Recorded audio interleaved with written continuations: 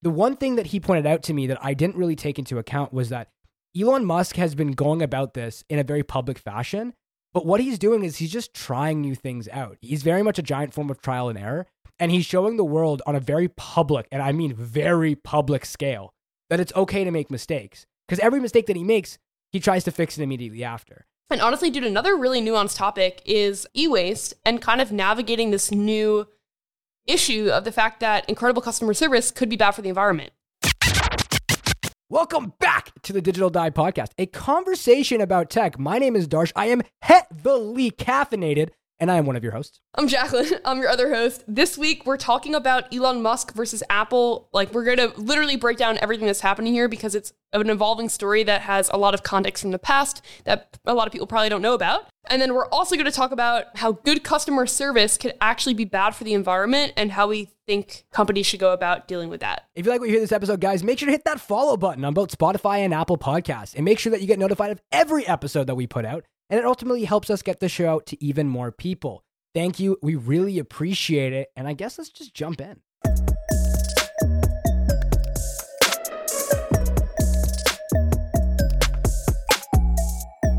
Okay, Darsh, two things. We're recording a bonus episode where we're going to talk all about our Spotify Wrapped because Darsh and I just went through it together and it was the most wholesome thing in the world. So that is coming soon. That is 2 years running, by the way. Yeah, that's the second year. So it's now officially a tradition. And then also, we've just took 2 weeks off because it was Thanksgiving in the US. And then I think the week before I was in Hawaii. And Darsh has had a lot going on in his life too that maybe he'll share soon with the pod. But we missed you guys. And so we just wanted to say we're back. And we're also changing the schedule for the short term to every other week. So episodes will be out on basically 2 Mondays out of the month. And we'll update you guys when we go back to weekly. But for now, that's the new schedule. Yes, sir. So we'll be back and doing these episodes. And actually, maybe this is the narcissist in me, but it's kind of fun being back and hearing my voice as I record.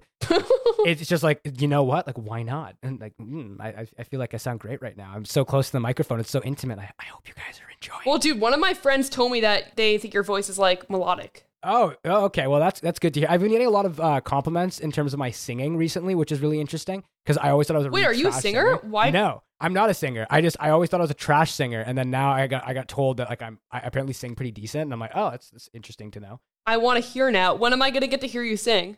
You know what? I'll sing on the podcast when our Twitter hits 1,000 followers. So if you guys can double our following in the next couple of months, I will sing on podcast, and you guys can hold me to it. So yeah. Love it. That is now the new mission. That is now the new missions. But speaking of Twitter and talking about some really interesting new information and developments that have come into play here. So Elon Musk, if you guys weren't aware, recently bought Twitter, the social media company, for $44 billion. And as of recently, actually called out Apple's CEO, Tim Cook, over multiple issues, including advertising and the fees Apple charges to the developers on its App Store. Jacqueline, thoughts? This is loaded. You know, this App Store thing, I feel like keeps coming up because Apple has a lot of power in the fact that they take 30%. And this is not the first time that we've seen this be an issue. Obviously, Darsh and I have talked extensively about this happening with like Fortnite. Oh, yeah. But I think the fact that Elon Musk is in the mix has made it a bigger deal. So before we hop into our opinions on it, Darsh, you just want to like maybe give a little background of like the story and how it's kind of unfolded? Yeah, so just going back to the basis of it all. So in about April, Elon came forward and was like, yeah, we're pretty much I'm going to buy Twitter and I want to just like bring it out from this heap of trash that he claims that it was. And so he's been trying to build it up ever since. He ended up laying off like more than half of the workforce, cut down Twitter to being almost from like a couple thousand people company to maybe like 50 to 60 people pretty much running the entire thing, which is absurd. He introduced a new feature called Twitter Blue, where you're able to get limited ads as well as a blue check mark and all these other extra features that aren't necessarily super enticing, but it's for $8 a month. And that's actually part of where this entire story starts getting interesting. It's because he ended up canceling or planning to put pause on the Twitter Blue subscription service based on the fact that Apple is charging these fees in its App Store. And Apple, as a result, in their form of backlash, decided to pull their advertising from Twitter, which happened to be Twitter's largest advertiser on the platform. So this is really, really interesting for Elon because as he comes into this company trying to prove that, yes, like I can actually build up the company and I can bring in more money, he just lost their biggest advertiser as a result. And alongside so many others who have now paused advertising on the platform as a whole. So I think it's extremely interesting to see. how it's kind of playing out here. Yeah, I agree. I think that what's really interesting is that when you, like, our last episode was kind of a breakdown of Elon Musk and how he's approaching Twitter and some of the erratic behavior. And so I think that when you have someone like that leading the company, it doesn't give advertisers a lot of faith in what's going to happen if they spend their money with you. And because it is a competitive market, obviously Google and Facebook are also offering advertising. A lot of companies just don't worry about it. Yeah, it's crazy because so Twitter is like a huge advertising platform, definitely not as big as that of like Facebook and Google, but they do actually produce a lot of money in advertising, and it does tend to influence how the platform goes about a lot of its different policies, because similar to like YouTube, for example, where they had the entire adpocalypse a couple of years ago, they were really beholden to that of the advertisers. They didn't have full ability to control their marketplace and their platform as they'd like, because they were really stuck on trying to appease these advertisers. And Twitter is no different here. They have very much been they've been very beholden to these advertisers for a very long time, which is why so many different people have been getting kicked off of the platform, aside from their own, I'm going to say, childish or inappropriate behavior in the media. With that being said, though, it's interesting to see because now there's also this entire conversation of Apple potentially actually removing Twitter from the App Store altogether, which a governor in Florida had recently stated that this is a really raw exercise of monopolistic power here. And it might actually merit a response from the United States Congress, because like this isn't, it's very much Apple proving like do not mess with us. Like we run you, you don't run us. What do you think is going to happen here? Like, do you actually think Apple will pull out of advertising? I think Apple is going to try everything that they can to make Twitter understand, or make Elon understand, that like they're a force to be reckoned with. And this like 30% App Store tax, where they have developers pay 30% on whatever payments are done through the app itself, I think that in and of itself is going to cause a lot of issues, and Apple will initially probably pull full advertising from Twitter and then move to start beefing with them in some respect in terms of the tax. And then if that all doesn't work, it's going to be them pulling it from the platform, from the App Store as a whole. And I think that's where we're going to see a lot of issues arise, because then it starts bringing into question a lot of things that were brought up during the high profile battle with Epic Games, where they were fighting with the App Store in terms of with the game Fortnite, where they weren't actually able to spend in-app anymore because it was getting too expensive. So they ended up creating an in-house browser that would actually have users go on the website and pay through there instead of through the Apple ecosystem. So I think there's going to be a lot of interesting developments in this story over the next couple of months. And I think that we're definitely going to be keeping you guys up to date with what's going on, because this is a big change. Social media is a huge landscape now, and it's a lot bigger than it was in terms of advertising 10 years ago. And it's going to be it's going to be a really cool or really interesting battle between the two CEOs playing out over the next couple of months. I agree. I think that what's really interesting is that Apple is kind of experiencing the pushback on the tax from multiple companies, but there's kind of two issues here, right? Because it's the tax issue, like of Twitter not wanting to do the verification through the app, but then it's also the fact they spend like $100 million in advertising and what that will do for Twitter's business model. But overall, Twitter's business model is wild, like how unstable it is in comparison to other, I feel like, advertising first companies. Oh, absolutely. Absolutely. Like since 2020, the top 50 brands on Twitter who advertise with Twitter has spent nearly $2 billion in advertising, with Apple actually having spent over $100 million a year on ads, as according to Bloomberg. So it's really interesting to see, like, their biggest form of revenue is advertising, which I guess is what Elon is trying to fix with this Twitter Blue campaign, trying to get more direct revenue coming from the consumers rather than just B2B sales. So that makes sense to me in that respect, but he's doing it in such a weird way.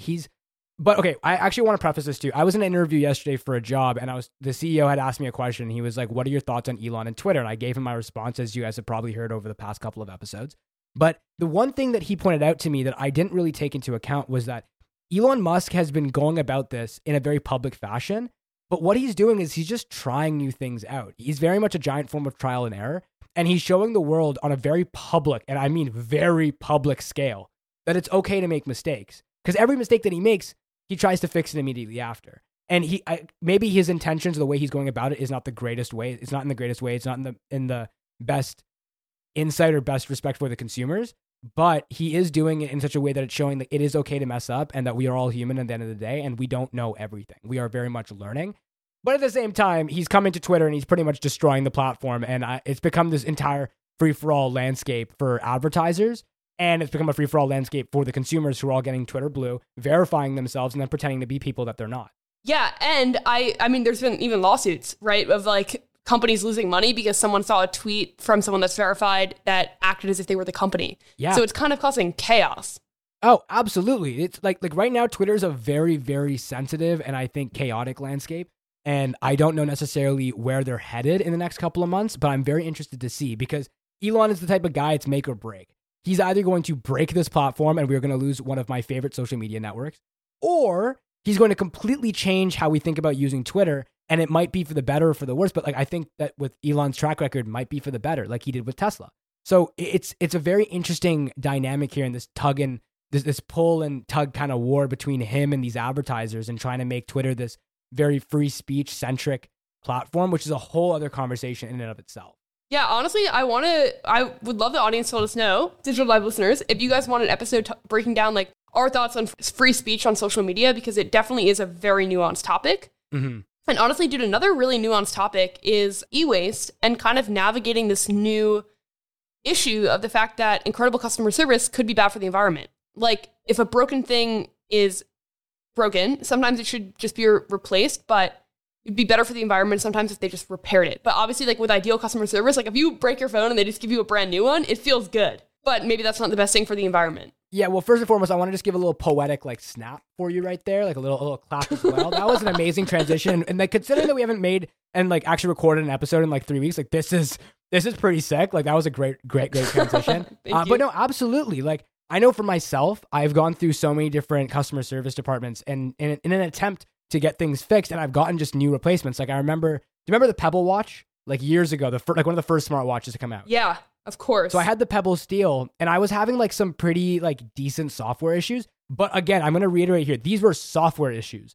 And they sent me a full new Pebble as a response. Don't get me wrong. I was floored. I was like, wow, I can have two different bands, one on each one, like one for sports and one for aesthetics. And I can like fashion myself out like that, which was great. But then at the same time, it's like, okay, like, this is terrible for the environment. You've now sent me two watches and you fixed them both through a software update, but you didn't need to do that. You could have just sent it a software update and be like, yeah, we're working on the software for that. I'll let you know when we have that pushed out. It should be in the next couple of days. That would have been a great response from customer service. But what they did instead was overnight me a brand new product. And this is the same case with Apple, with Nintendo, with Samsung. Anything that breaks, they're very much like, okay, instead of fixing it, I'll just send you a new one. Like what are you considering? Like, we'll give you a brand new product. And for the consumers, this is great. But then you have to start thinking about the environmental impact of all of this. Totally. The environmental impact is actually huge, right? Because if they do that at scale, it's almost like doubling the e-waste. Or let's say that like half the people need a replacement product, which would be high. But if half the people do, it's almost like selling 1.5 devices and it's broken parts. So the phone doesn't get handed down because it's no longer working. So it doesn't stay in the market. Exactly.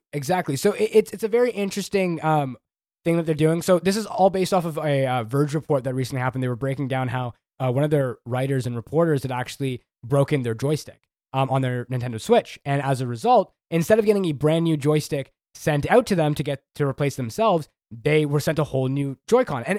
And he said himself, he's like, don't get me wrong, I'm extremely grateful to have a brand new Joy-Con, but it's also very sticky of a situation because you could just send me a replacement stick as well. Because you could reach out to the manufacturer, get the replacement for the joystick, and then just install it yourself. He said it himself as well. It's hard to open up a product and try to fix it yourself, especially if you're not very familiar with this, and it can be very nerve-wracking, which I understand. So for the majority of consumers, this wouldn't be the way to go. But he even said, he's like, I just went on eBay, I found a broken one, and I sourced it for parts. I took out the Joy-Con and took out the joystick there and installed it onto my device. So I see like both sides of this, and I think Apple actually did a really good thing with their entire introduction of their self repair program, where you can actually buy the tools and specific parts from Apple directly, so you can fix like the screen or replace the back glass or change the battery and all these small things that you'd go and probably just buy a new phone for. You can do all these things yourself, which I think was a great play on their part to try to eliminate e-waste. But in Apple fashion, it's still really, really, and might I say, really expensive. Yeah. How do you think that we navigate this? Like, how do you balance wanting to give like the best customer service, but then also like keeping in mind the environment? What I would think to do would be, instead of saying, hey, let me just send you a replacement and you can keep the old set, it'd be like, hey, let me send you a replacement, but send back your old one. We're going to fix it and we're going to sell it as a refurb. That's a really good idea. Because at that point, like Apple's done this for a very long time, where they'll buy back phones, refurbish the phone, or even any device in their ecosystem, and then they'll resell it. And Apple also is very good about fixing, not replacing. They won't replace until absolutely necessary. And then even then, they still take your old device and they'll use that for parts. So like Apple with e-waste has done really, really good. And I think they're very much an example of a leader in this space. But at the same time, it is very nuanced in the sense that it is hard for smaller companies, for example, with a smaller supply chain and with a lower manufacturing, I guess, scale, like lower manufacturing scale. They can't manufacture at the same scale as other companies. They're lower economy of scales there.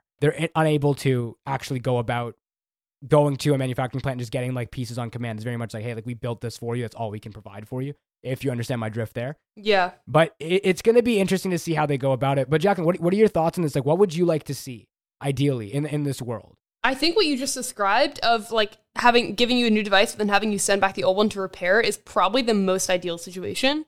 Mm-hmm. And so I think that that's what makes the most sense, because at the end of the day, I think if we only think short term about like creating the best customer experience possible, but then we end up effing ourselves long term because the environmental waste is so high, we're not going to be in a good spot. And so, I mean, I think about this all the time with our jobs of like, are we promoting an unhelpful upgrade cycle, for example, like an unrealistic one?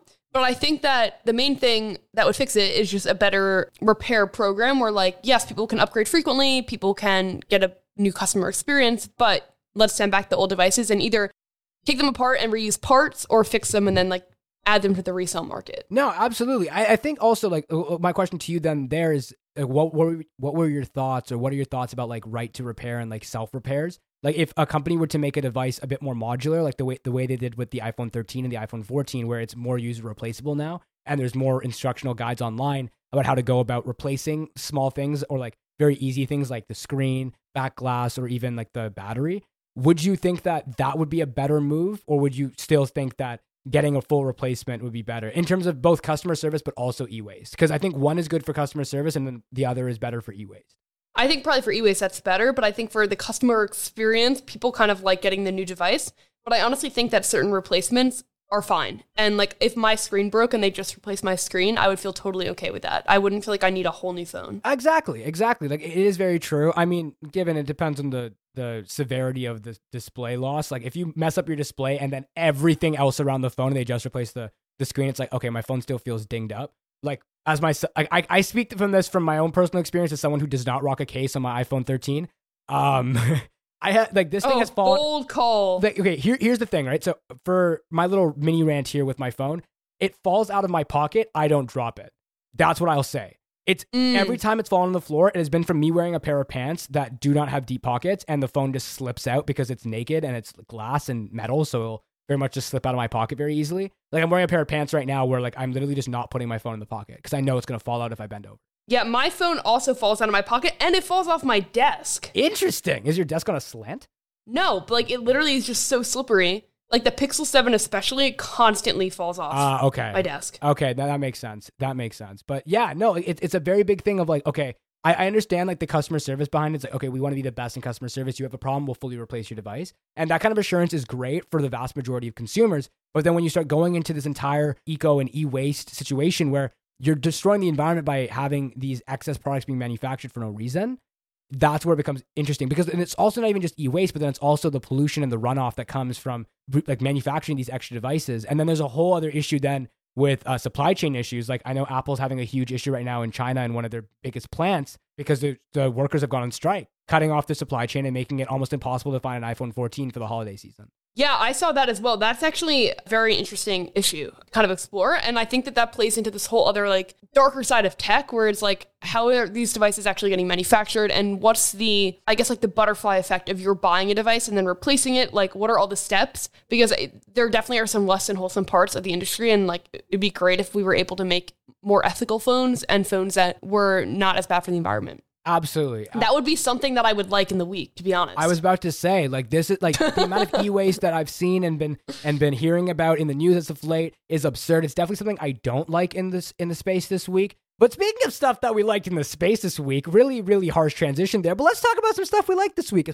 a segment of the podcast where Jacqueline and I give you some of the greatest stuff that we did like this week, end the episode off on a high note, and just offer you guys some cool pieces of content that you guys should go check out. But yeah, Jacqueline, do you want to start out with number one? Yeah, my best friend just bought me the actual cutest glassware situation of my entire life, and I'm freaking out about it. I'm using it right now. But basically, we go to this coffee shop that has like the cutest little mini spoon and like mini jar of milk, and the glasses are like the perfect density where it honestly makes the drink. I feel like 20% of like if a drink is good or not is like what glass it's in. Oh, absolutely. And she like actively reverse image searched and like found every single part of it and just gave it to me, which was the cutest thing ever. So definitely something that I like this week. That's awesome. That's awesome. My first one I like this week is, and I feel like this one was one coming, Casey Neistat. He's been posting so much more frequently, and I haven't been on YouTube too much. I've been staying off of watching too many things during the day just to keep myself more productive. But last night I sat down and got down this entire rabbit hole of the past like 6 videos that I haven't watched of his.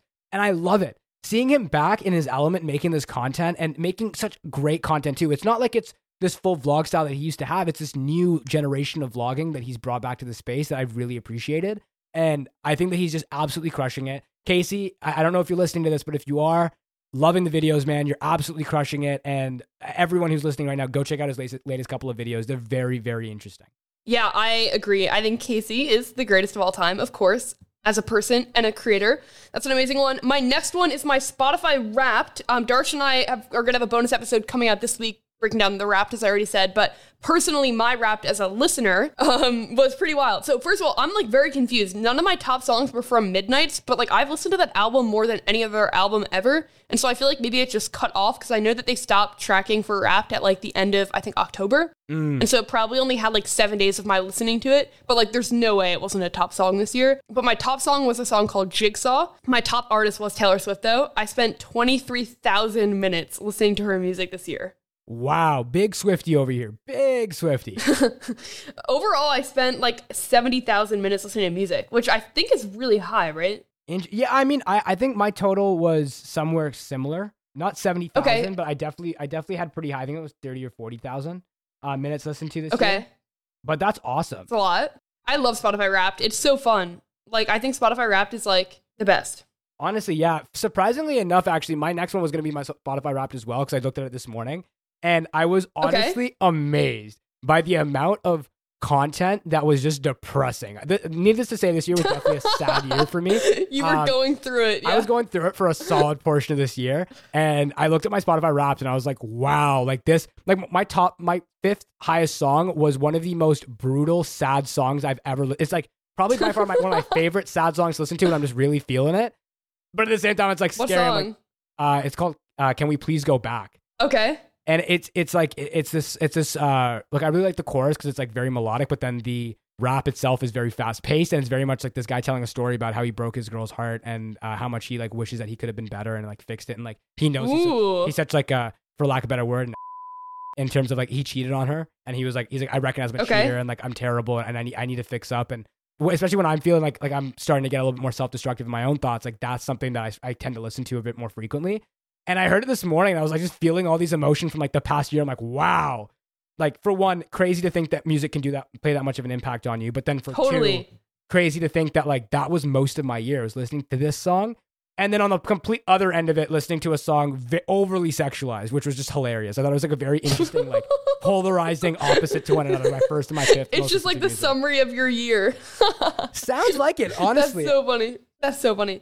Yeah, dude. I mean, good for you. Like, that's funny. I feel like my 2020 Wrapped was like very sad music, but it's funny how music can literally encapsulate like how you're like feeling at that moment, or like how a part of your year went. Like if you were happy for like a lot of months, but you had one really bad month, it would completely skew the Wrapped. Oh, absolutely. Especially because like in that 1 month, like people, especially myself, like I tend to listen to more music when I'm upset or I'm in my feelings, because I want to sit down and like I want to kind of sit down and like kind of like just deal with it, like let it all kind of run its course.